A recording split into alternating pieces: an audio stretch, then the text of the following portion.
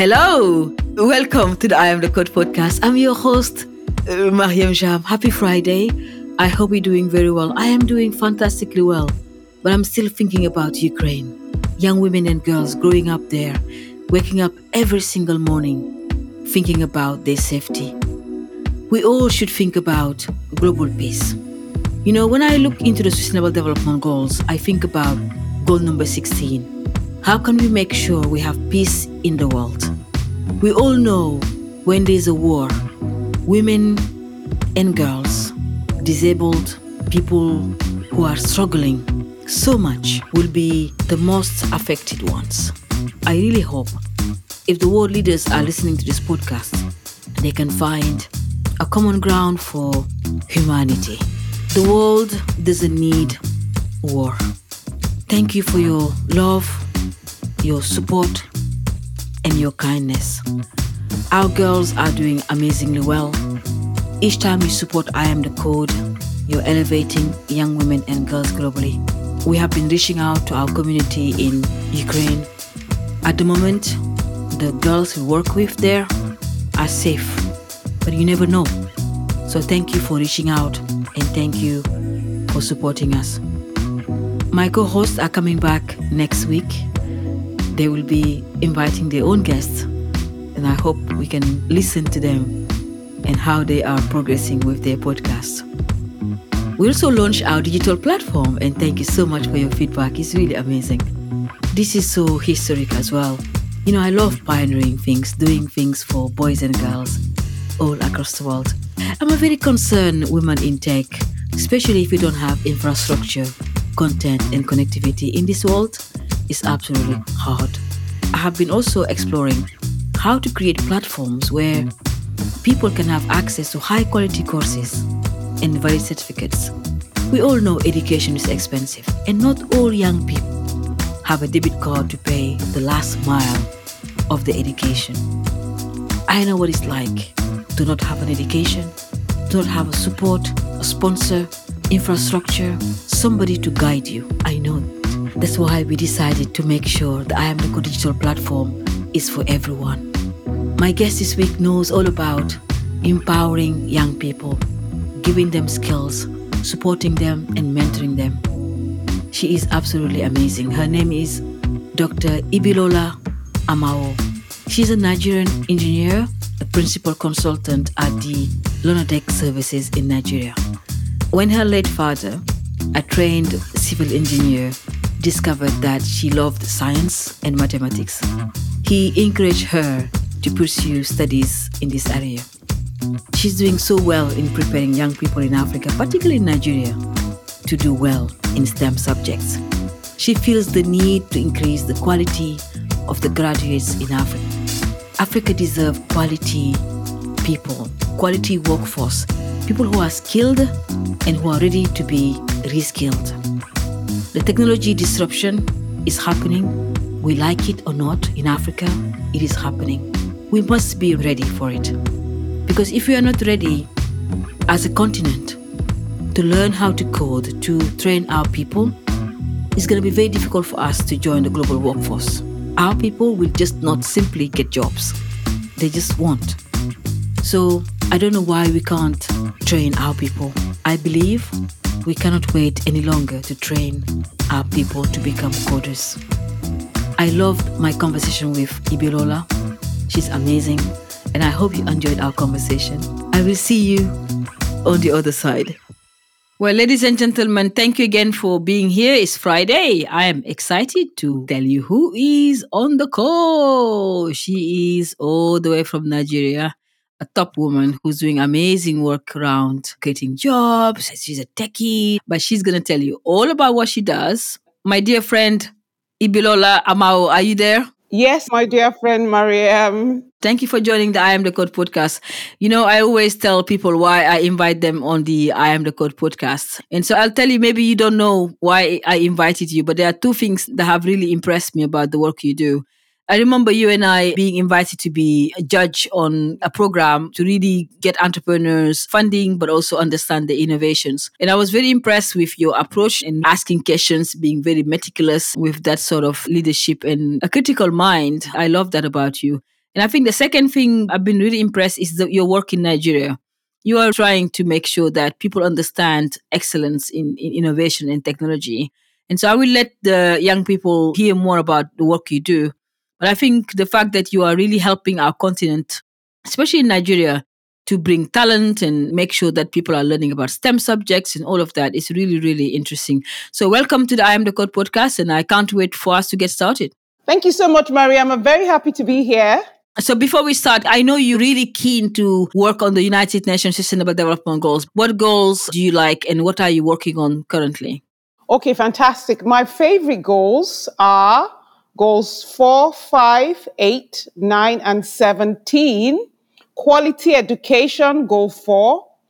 Gender equality, goal 5.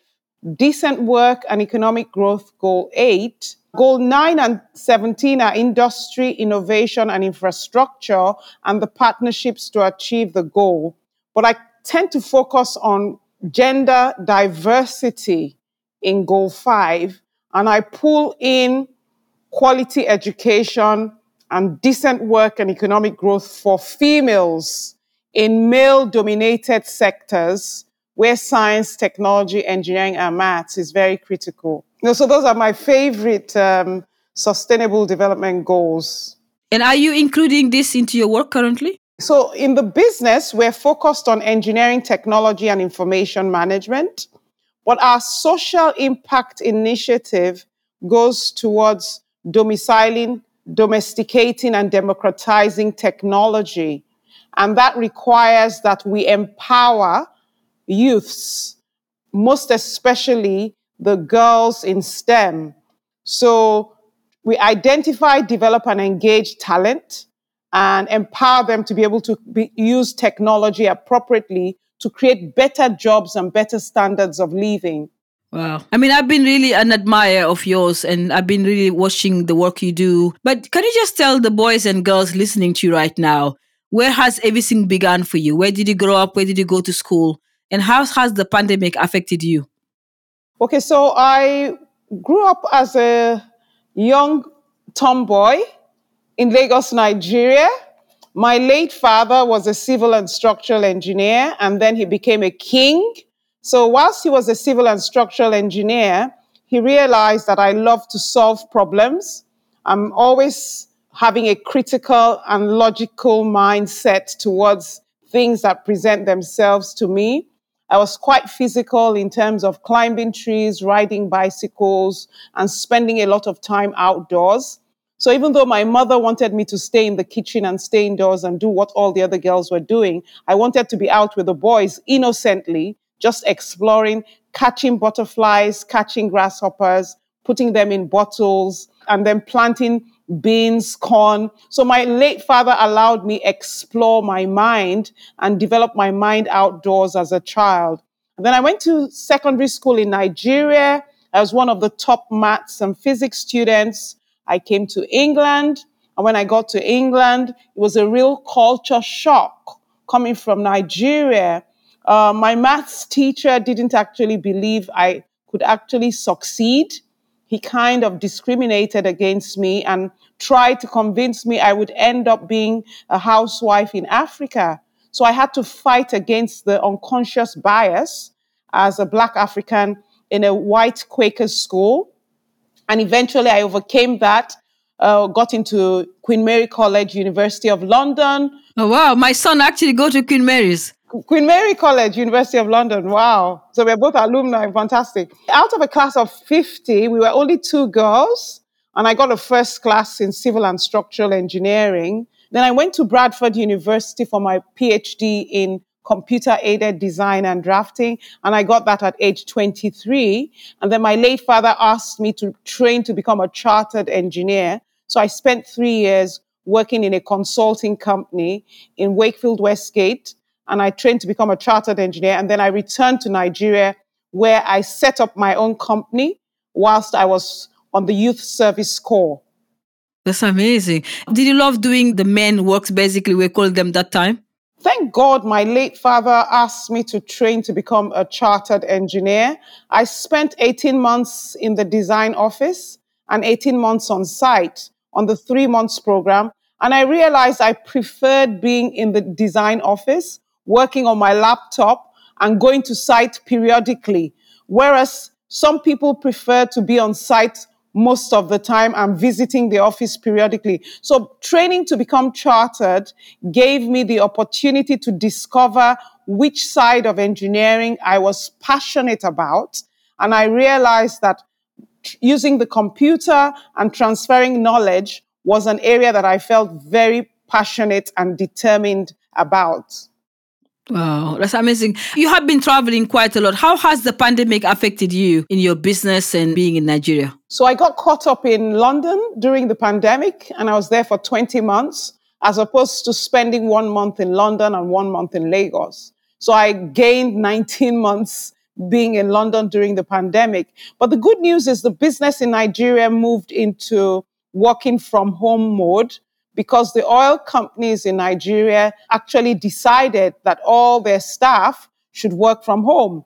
So automatically, we had to mobilize our resources, human resources, to work from home. So we've provided them with internet access and power supply support so that they can work effectively from home. So staying in London and working remotely was not too much of a problem because the staff in Nigeria were working from home. And most of our processes have been digitized and automated. So right now we're still working from home. That's really amazing. That's one of the things I like about you. You adapt very quickly. Where did you learn this process for being adaptable? Okay, so the good news is I moved around first when I was young. At age 10, I went to boarding school in Nigeria, which was far from home, about 150 kilometers from where I lived. So I had to get used to no daddy, no mommy, and not seeing my parents for a minimum of 6 to 8 weeks in a term. That toughens you up, that compels you to be very flexible, and that makes you more conscious of people around you becoming your support system. So I had to quickly learn how to make friends. I had to learn quickly how to take good care of myself because I was more or less a spoiled child who had everything done for her at home. I learned to wash my clothes. I learned to take care of my provisions. I learned to eat at the right time, and I learned to take care of myself. So that's some flexibility. Then when I was 15, my parents moved me from Nigeria to England. And then I had to move from a very hot country to a country that was going into the winter season. And then I had my first experience in boarding school in England, being a minority in terms of female in the male dominated classes and a black girl in a predominantly white Quaker boarding school, 18 miles from Cambridge. So I had to adapt to the weather. I had to adapt to the food. I had to adapt to the society norms and the culture. So I had to be flexible. Then going to University of London, I had to adapt to living alone in a city, having lived in a very sheltered life in boarding school in a very quaint town and in Nigeria. I had to take charge of living on my own in a city as an undergraduate. So that takes a lot of flexibility. And then for my PhD, I moved from London to Bradford. I had to be flexible. I moved to a predominantly Asian community in a much colder part of England. I had to adapt again. So and then getting a job in a male-dominated sector as an engineer, I had to adapt again. So I've had to adapt as and when the situation arises. And I think that is something I really, really enjoy doing because I have a learning and development mindset. So I'm always learning new things and adapting on a daily basis. Your leadership style, the way you put things together, the way you educate young Nigerians, but young Africans as well, is really remarkable. Where did you learn to be this professional and highly knowledgeable in the work you do, very professional? Do you mind sharing that with our girls and boys listening to you right now? Okay, yes, I would like to share it. I think going for a PhD, it requires a lot of focus and you need to have a very curious mindset. You need to understand what has been done before you take on that topic. So you do a lot of research and literature review, and you have to ask questions, and then you have to craft your thesis topic, something you want to focus on for almost 3 years. and dig deep into and get as much facts, data, statistics, information around a topic and gain mastery in that particular area. So gaining mastery and developing expertise in a particular area and becoming more or less a specialist in a particular area and having a core competence in a particular area is what a PhD and a research program does for you. The level of excellence expected from a PhD is so high that you don't get a PhD except you really work very hard for it. It requires a lot of focus and determination. And even writing your thesis requires that you're exceptionally meticulous because your research supervisor will keep pushing back your work until you get it near perfect or almost excellent. So that kind of raises the bar. So you really, really need to work very hard. And then you need to have a very humble spirit because sometimes you think you've done so well. I mean, for me, being a first class student and thinking I was going to do my best as a PhD, having my supervisor tell me that there was a huge gap in my thought process was something that was very humbling. And him being kind enough to point me towards research work that had been done in the United States of America, in Canada, in Australia, in Asia, helped me build a global outlook and a global perspective. That even if you're a first class student in the University of London, you don't really know what's going on in MIT, Stanford, Harvard, top universities in other parts of the world. So I got to understand that it is not okay to be a local champion in a particular country or a particular place. You need to benchmark yourself against other people in other geographies and other time zones. So I think I developed a global outlook to life and I kept auditing myself and reinventing myself and developing myself. So I'm never satisfied with being the best in anything. I'm always looking for somebody or something that is better than what I know so that I can improve. So I'm always in a continuous improvement mode and in a continuous learning and development mode. What do you think about excellence? You use the word excellence a lot in your wordings, on your LinkedIn profile, everywhere. Why do you believe in excellence? Okay, so I worked for 30 years, a multi-billion-dollar zero tolerance for mediocrity oil and gas industry, where a simple error could be catastrophic and cost billions of dollars. So safety and excellence is the watchword in the oil and gas industry. You don't want an oil or gas facility exploding and becoming a disaster or catastrophe. So continuous quality assurance and quality control is very important. Continuous improvement is also very important, and reassessing to get excellence is so critical and fundamental in the oil and gas industry that even going beyond my PhD, I had to learn again in the oil and gas industry that there are even higher standards that I have to comply with. I think you and I have something in common. I am so allergic to mediocrity. I'm glad you and I are aligned on that level. But let me ask you, our podcast is a classroom. And I know you are a teacher. You are always educating people, especially young people who they always say good things about you. What can you teach to our girls and boys today? Okay, I would love to teach the girls and the boys as well the power of self-worth, discernment, and determination.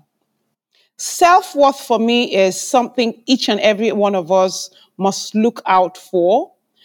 Each human being is designed and specially crafted by God Almighty. So I think everybody must always look inwards to try to discover their potential, their talent, and their passion. And they should understand that they're uniquely created and beautifully made. So we are exceptionally good at something, at least one thing. Some of us are good at many things.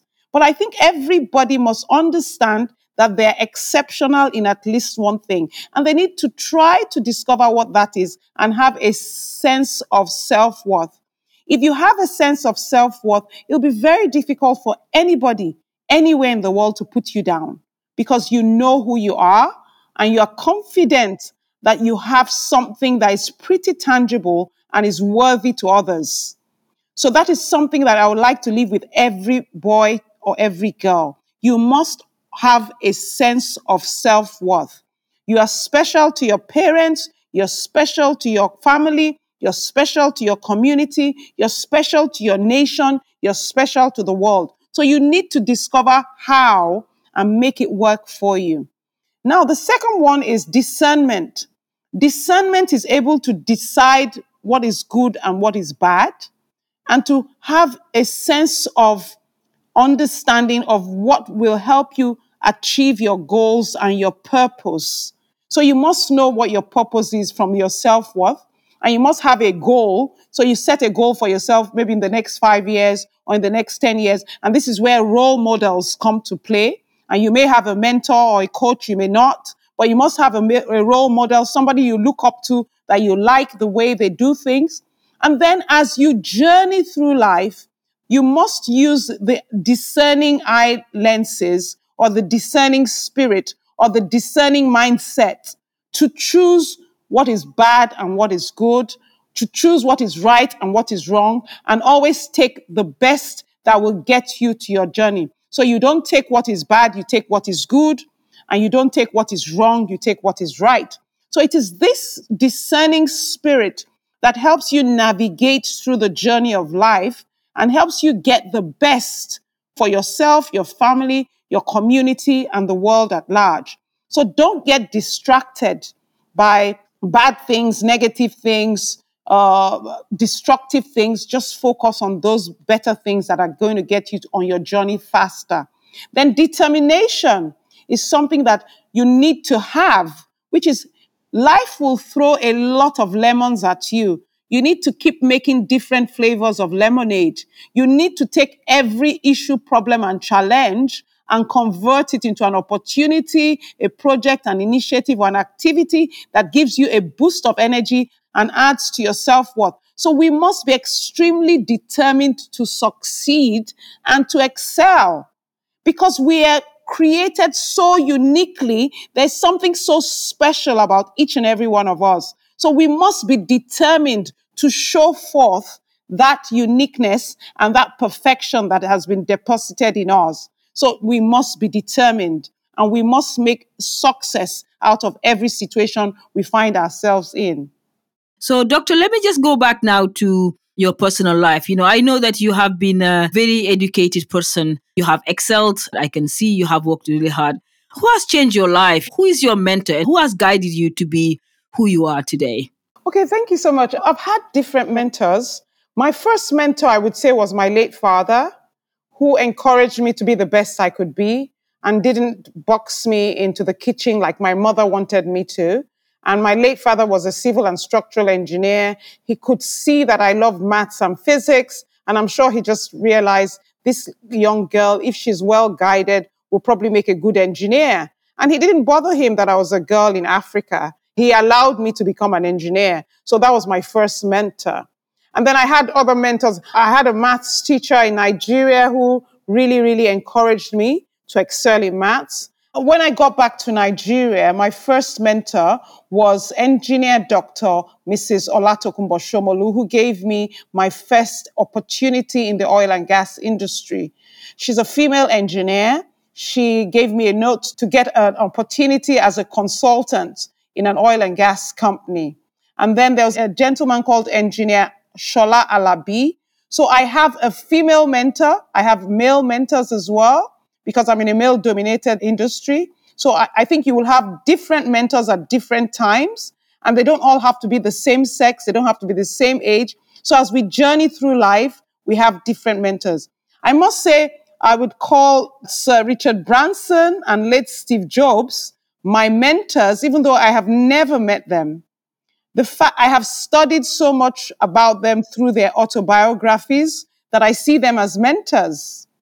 So I don't think you need to meet all your mentors. You can actually learn from their writings and their lifestyle by reading up about them, watching videos about them, listening to their podcasts. I think those could be your virtual mentors. Because right now, I know post-pandemic, we have two lifestyles. We have the real lifestyle and we have the virtual lifestyle. So we can have real mentors and virtual mentors. So those are people who have impacted my life positively.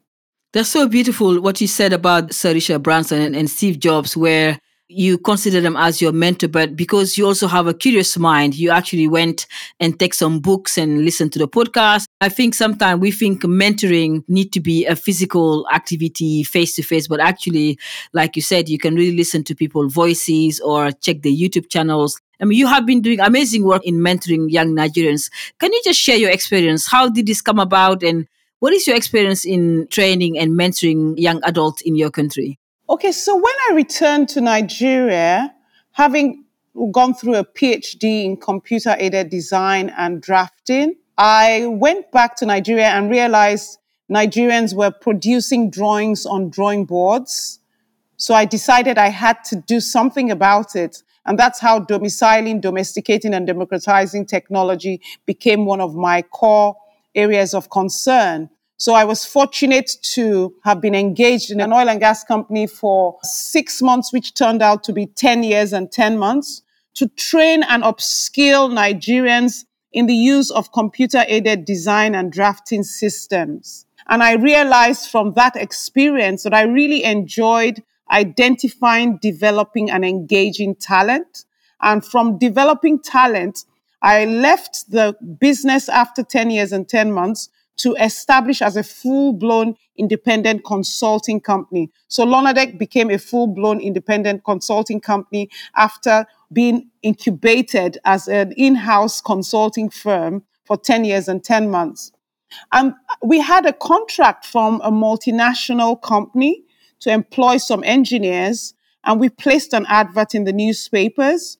And out of over 1,000 CVs, curriculum vitae's, we were only able to shortlist about 123 that met the requirements. And from the 123, we assessed them, we were able to shortlist 26. I'm interviewing these 26 engineers over a period of 3 days with expatriates from Paris, Milan, and their fabrication yard in Port Harcourt.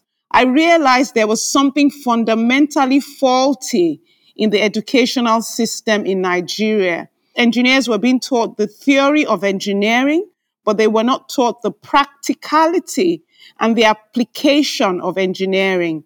They didn't have enough field trips. They didn't have enough site visits. They didn't have enough think out of the box case studies and projects and coursework. So their thinking and their critical reasoning faculties had not been very well developed. And that gave me such a huge burden.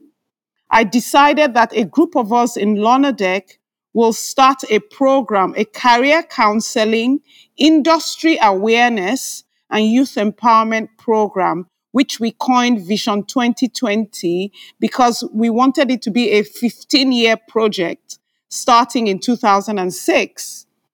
And coincidentally, the 15-year ended on the 31st of December 2020. Through that program, we were able to expose over 100,000 STEM talent to the different career opportunities, technical and non-technical, in the oil and gas industry.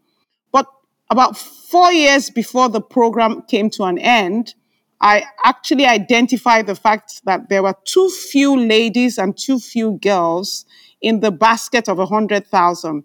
So I decided to focus on girls in STEM, women in engineering, women in energy, and women in entrepreneurship. But what we've come to realize is that catching them young and exposing young children to videos about the oil and gas industry, role models in the oil and gas industry, graphics and adverts that show girls with a hard hat could actually encourage a young girl to be bold and to break the bias of her culture and the limitation, which is primarily by her mother. Because most mothers believe that a female engineer will not get a good husband, will not get married, will not have children, will be frustrated. So we have to debunk that myth and prove that they're role models. We have female role models who are in male dominated sectors. They're leaders, they're running businesses, they're successful, they have a work life balance, they have a family, they have children, and it's possible, but they need a good support system. So, what Lonadec has been doing, even as a business that is focused on engineering, technology, and information management, is work extremely hard on her social impact initiatives and corporate social responsibility, which is targeted at empowering youths and spending a lot of time disseminating information to secondary school students and even primary school students through training STEM teachers and STEM career counselors, because we realize that there are too few female maths, physics, and chemistry teachers, and there are too few female STEM career counselors. And most parents in Africa don't trust leaving their girls with male teachers or male career counselors. So there's so many problems that we're trying to solve through our social impact initiative and our corporate social responsibility at Lonadec Global Services. Wow. Whew, that's unbelievable. I mean, you are really tackling two major things here. Making a business, making profit, but also the social impact where you are educating, informing, and transforming lives, which is really, really fantastic. Wow. That's really beautiful. I didn't know that about your organization, but it's absolutely comprehensive. As a person, I enjoy the social impact of the corporate social responsibility a lot more these days than the real business, because when you see the twinkle in the eyes of a young child who is inspired to break the barrier, it gives you so much joy. It's worth more than $1 million.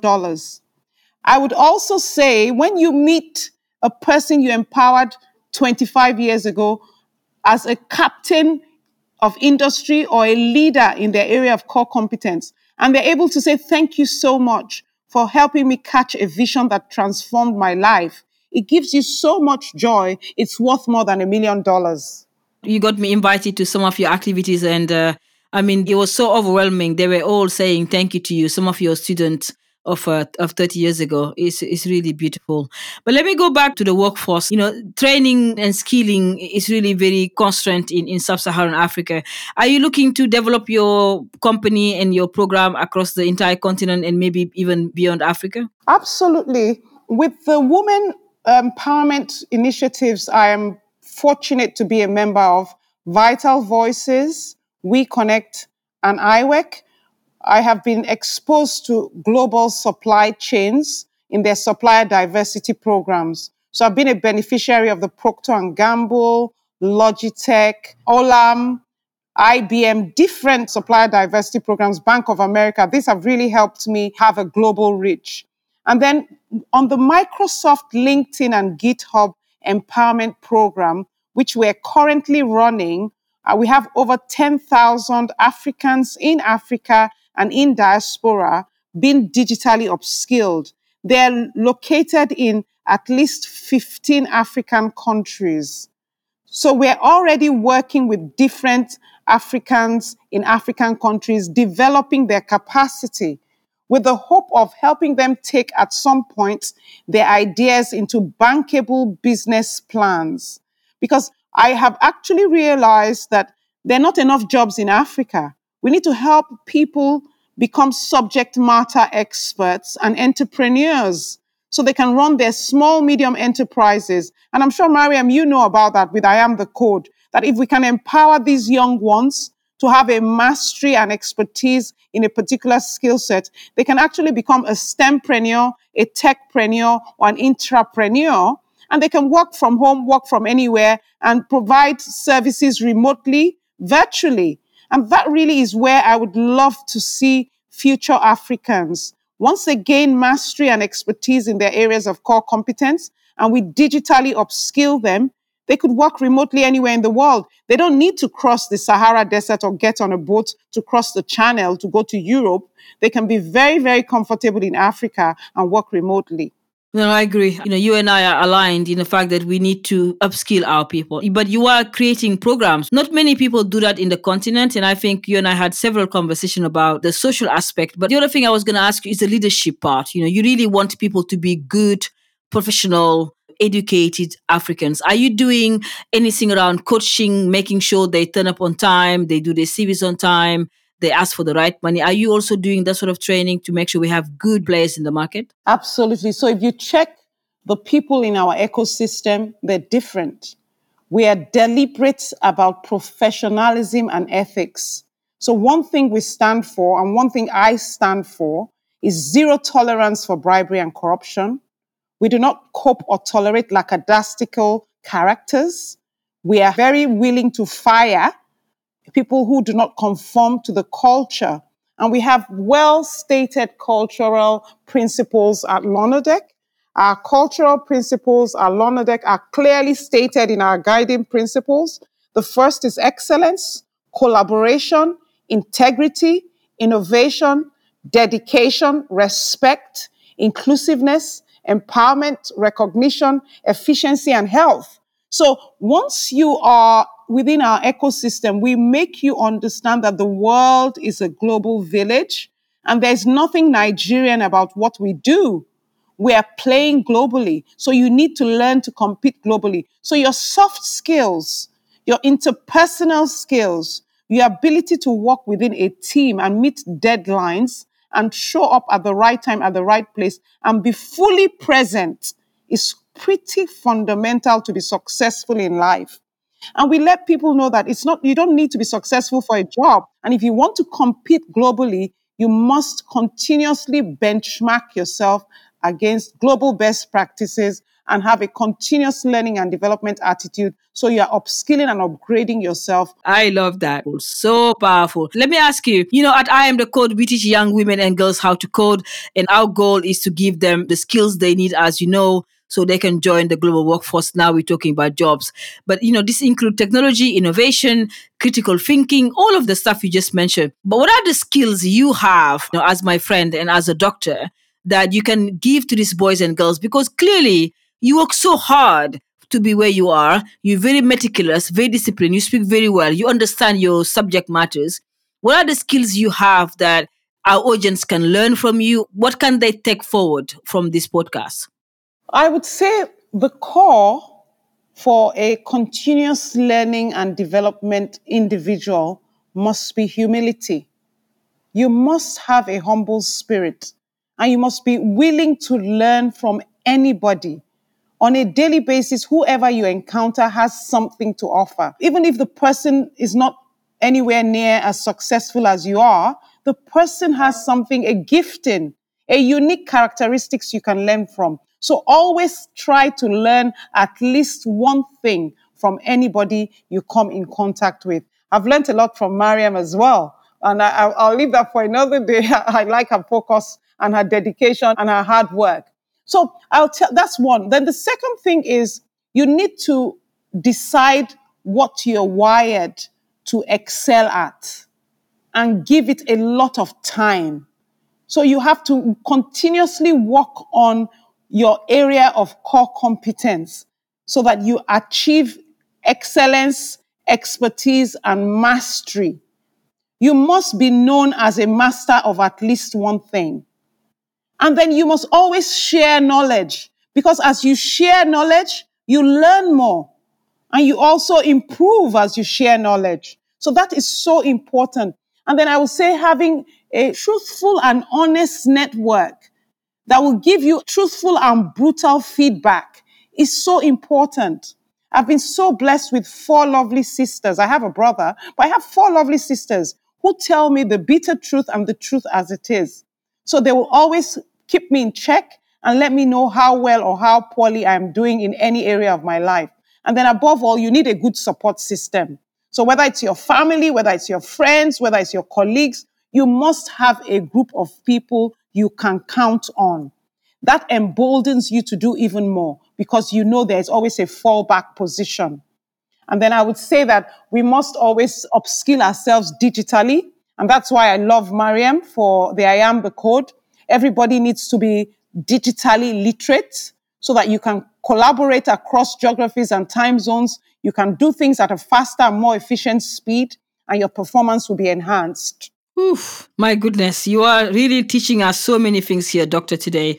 But I know the other thing I just want to ask you, you are planting seeds for mastery. I love the word mastery because I love people being master in their own craft. What are you doing right now in your job, in your family, in the business to plant seeds of mastery? Oh, I'm planting seeds of mastery every day. So in my company, we ensure that every staff is on a personal development program, is on a career development program, and is on a professional development program with an association, institution, or society that is specific to their discipline. And then we have a very strict recruitment process whereby you have to pay dues and prove that you are committed as a professional. And then for everybody in my ecosystem, Mariam can testify to this. I'm always sharing free courses or running free webinars. I'm basically sharing knowledge all the time. Sharing knowledge gives me great joy. And then I'm also trying to work with young girls in STEM and trying to encourage them to overcome the bias. And then we also allow interns come and spend 3 to 6 months with us in our company.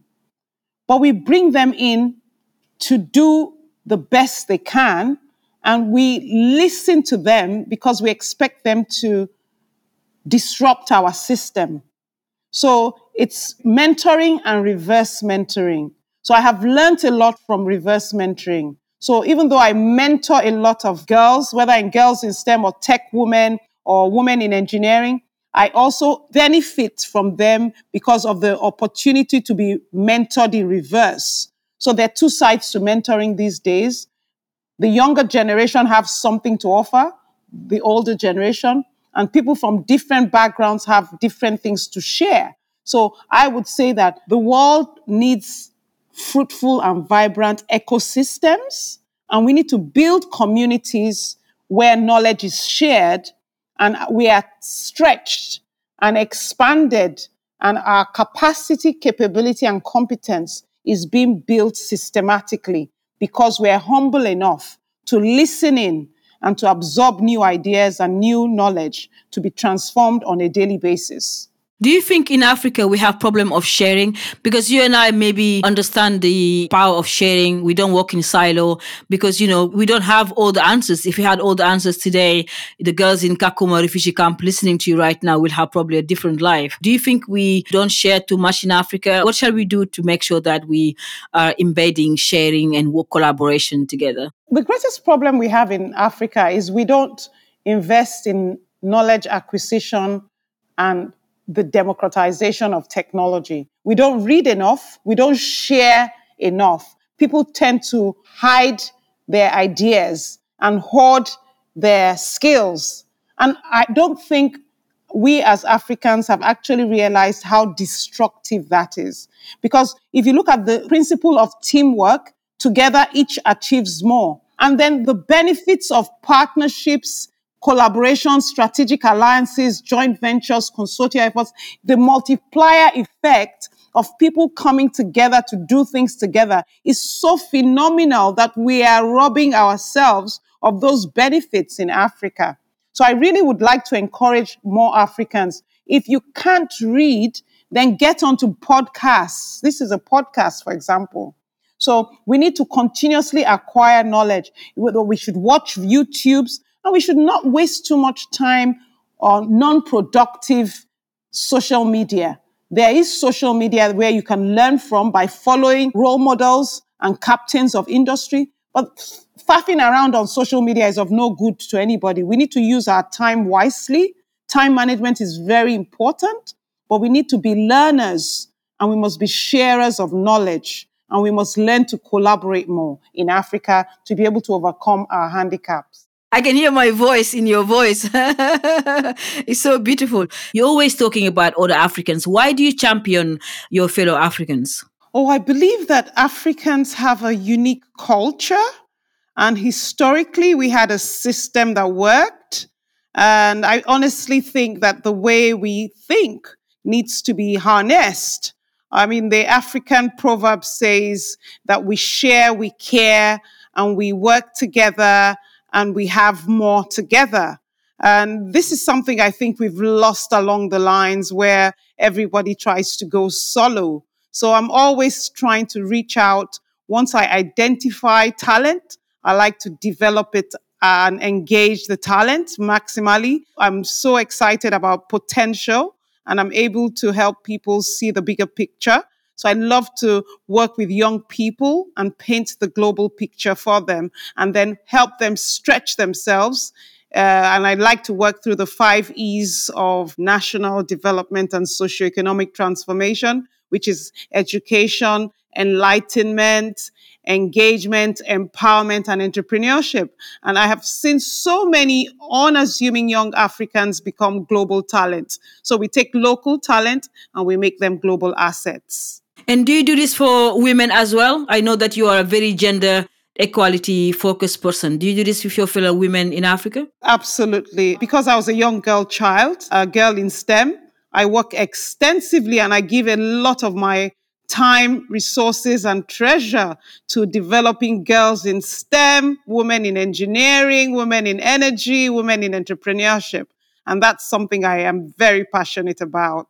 I was just saying earlier that, when this podcast started, you were one of the first people I asked if my voice was good. And you said to me, oh, you can go and level up the music. I remember you giving me advice. I remember this is a long time ago. Now we have over 90 episodes. So I will be always grateful for that counseling you gave me from the beginning. Let me just ask you one more thing, doctor, before we let you go. What are your daily routines? I know you are a very busy person, but you sound very fit and very active. What are your daily routines? Okay, I'm one person who does her domestic chores herself. So I wake up in the morning, I have my quiet time, more like study the Bible, read the scriptures, meditate on leadership nuggets, plan my day, and then I do a lot of my domestic chores myself. I still make my bed myself. I still wash my dishes myself. I potter around the house with plants, cleaning up, and I walk around the office and I'm always moving around. I'm a very restless person.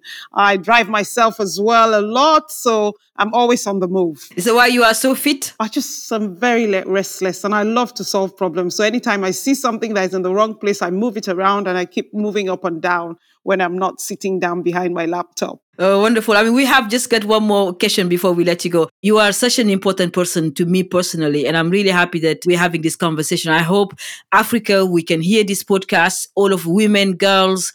I hope we can collaborate together. But is it anything you want to share with boys and girls on this podcast? My mom used to say hard work doesn't kill. So I'm a firm believer in hard work, discipline, and diligence. I also believe we must always stretch ourselves and aspire for excellence. And we must never think anything is too difficult. We must have a very positive mindset. We need to reach out to people who have gone ahead of us, like mentors, coaches, have fantastic role models. And I must say, volunteering is something that I would advise because then you get to see the other side of the coin. You get to meet people you probably would never have met before, and you learn a lot. And I think it's better to get out of your comfort zone now and again and explore. So volunteer, volunteer, volunteer. You'll learn something. And learning is always positive. Well, Dr. Ibilola Amao, my sister, somebody that I really love, and thank you so much for your service. Before we close, I want to appreciate you. I want to appreciate you for the work you are doing for our continent. You could have stayed in the West, earn a lot of money in the oil and gas industry, but you went back home in Nigeria to support our new generation and the next generation. So on behalf of I Am the Code, myself, as your peer and your sister in the continent, thank you for coming on this podcast.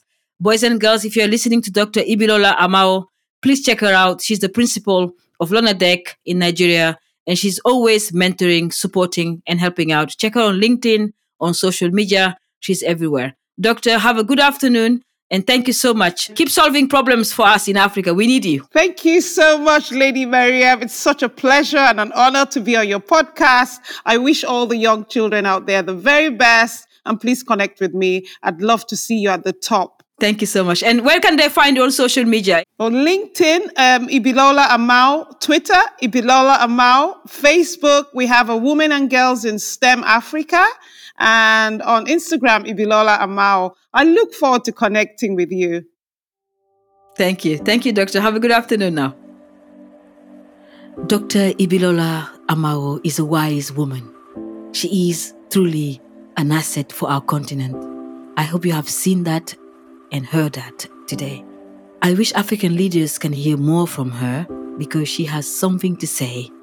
She is wired for problem solving. She's an engineer, total engineer, and she has got the answers.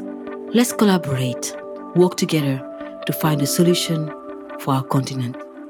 You know, one of the things I've learned this week, ladies and gentlemen, is that you must trust yourself. Only yourself. In Senegal, my country, they say, don't even trust your pant because your pant can let you down. But trust yourself. You are your story. You can create your own story. Nobody else knows you more than you know yourself. Detoxify your mind. Be strong. Be resilient. Go out there and try meditation. I meditate every single day. Don't let anyone tell you can't do it. You can do it. If you put your mind into it, you can absolutely do it. But you need to have the mental flexibility to learn and learn and learn. But also do the hard work. There's no sense of entitlement here, as I always say on this podcast. You have to work hard, apply yourself, and go for it. I never give up. You have been listening to the I Am the Code podcast. I'm your host, Mariam Shah. What a wonderful day to be alive. Please share this podcast and subscribe to it. If you are in Nigeria right now listening to my voice, you must subscribe to this podcast and download it and listen to what Dr. Ibilola Amao have said. It's so important for you to listen to this and apply it. We're a very small team at I Am the Code, totally dedicated to making the world a better place by creating inspiring content for people who wants to do better and be better.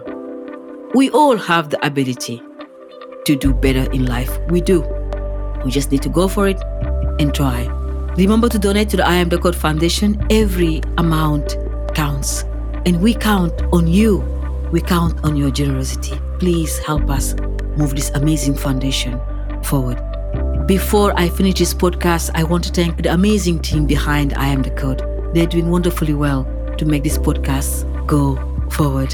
I want to thank especially Max Smith, who have been helping me edit this podcast. I'm a proud producer of this podcast, so thank you so much, Max, for helping me every single week. I also want to thank the graphic designers, Kaz Kapusignac and Mark Hisson. Amazing guys, really wonderful people. My entire team, in fact, are really wonderful. Thank you all for listening to this podcast. I hope you enjoy it. And I will see you very soon. Remember, we can transform our world. The Sustainable Development Goals are here. Learn about them, adopt them in your school, in your business. Let me know what you think. Thank you so much for being loyal. Thank you for listening to me every Friday. And I will see you next week. Thank you and goodbye.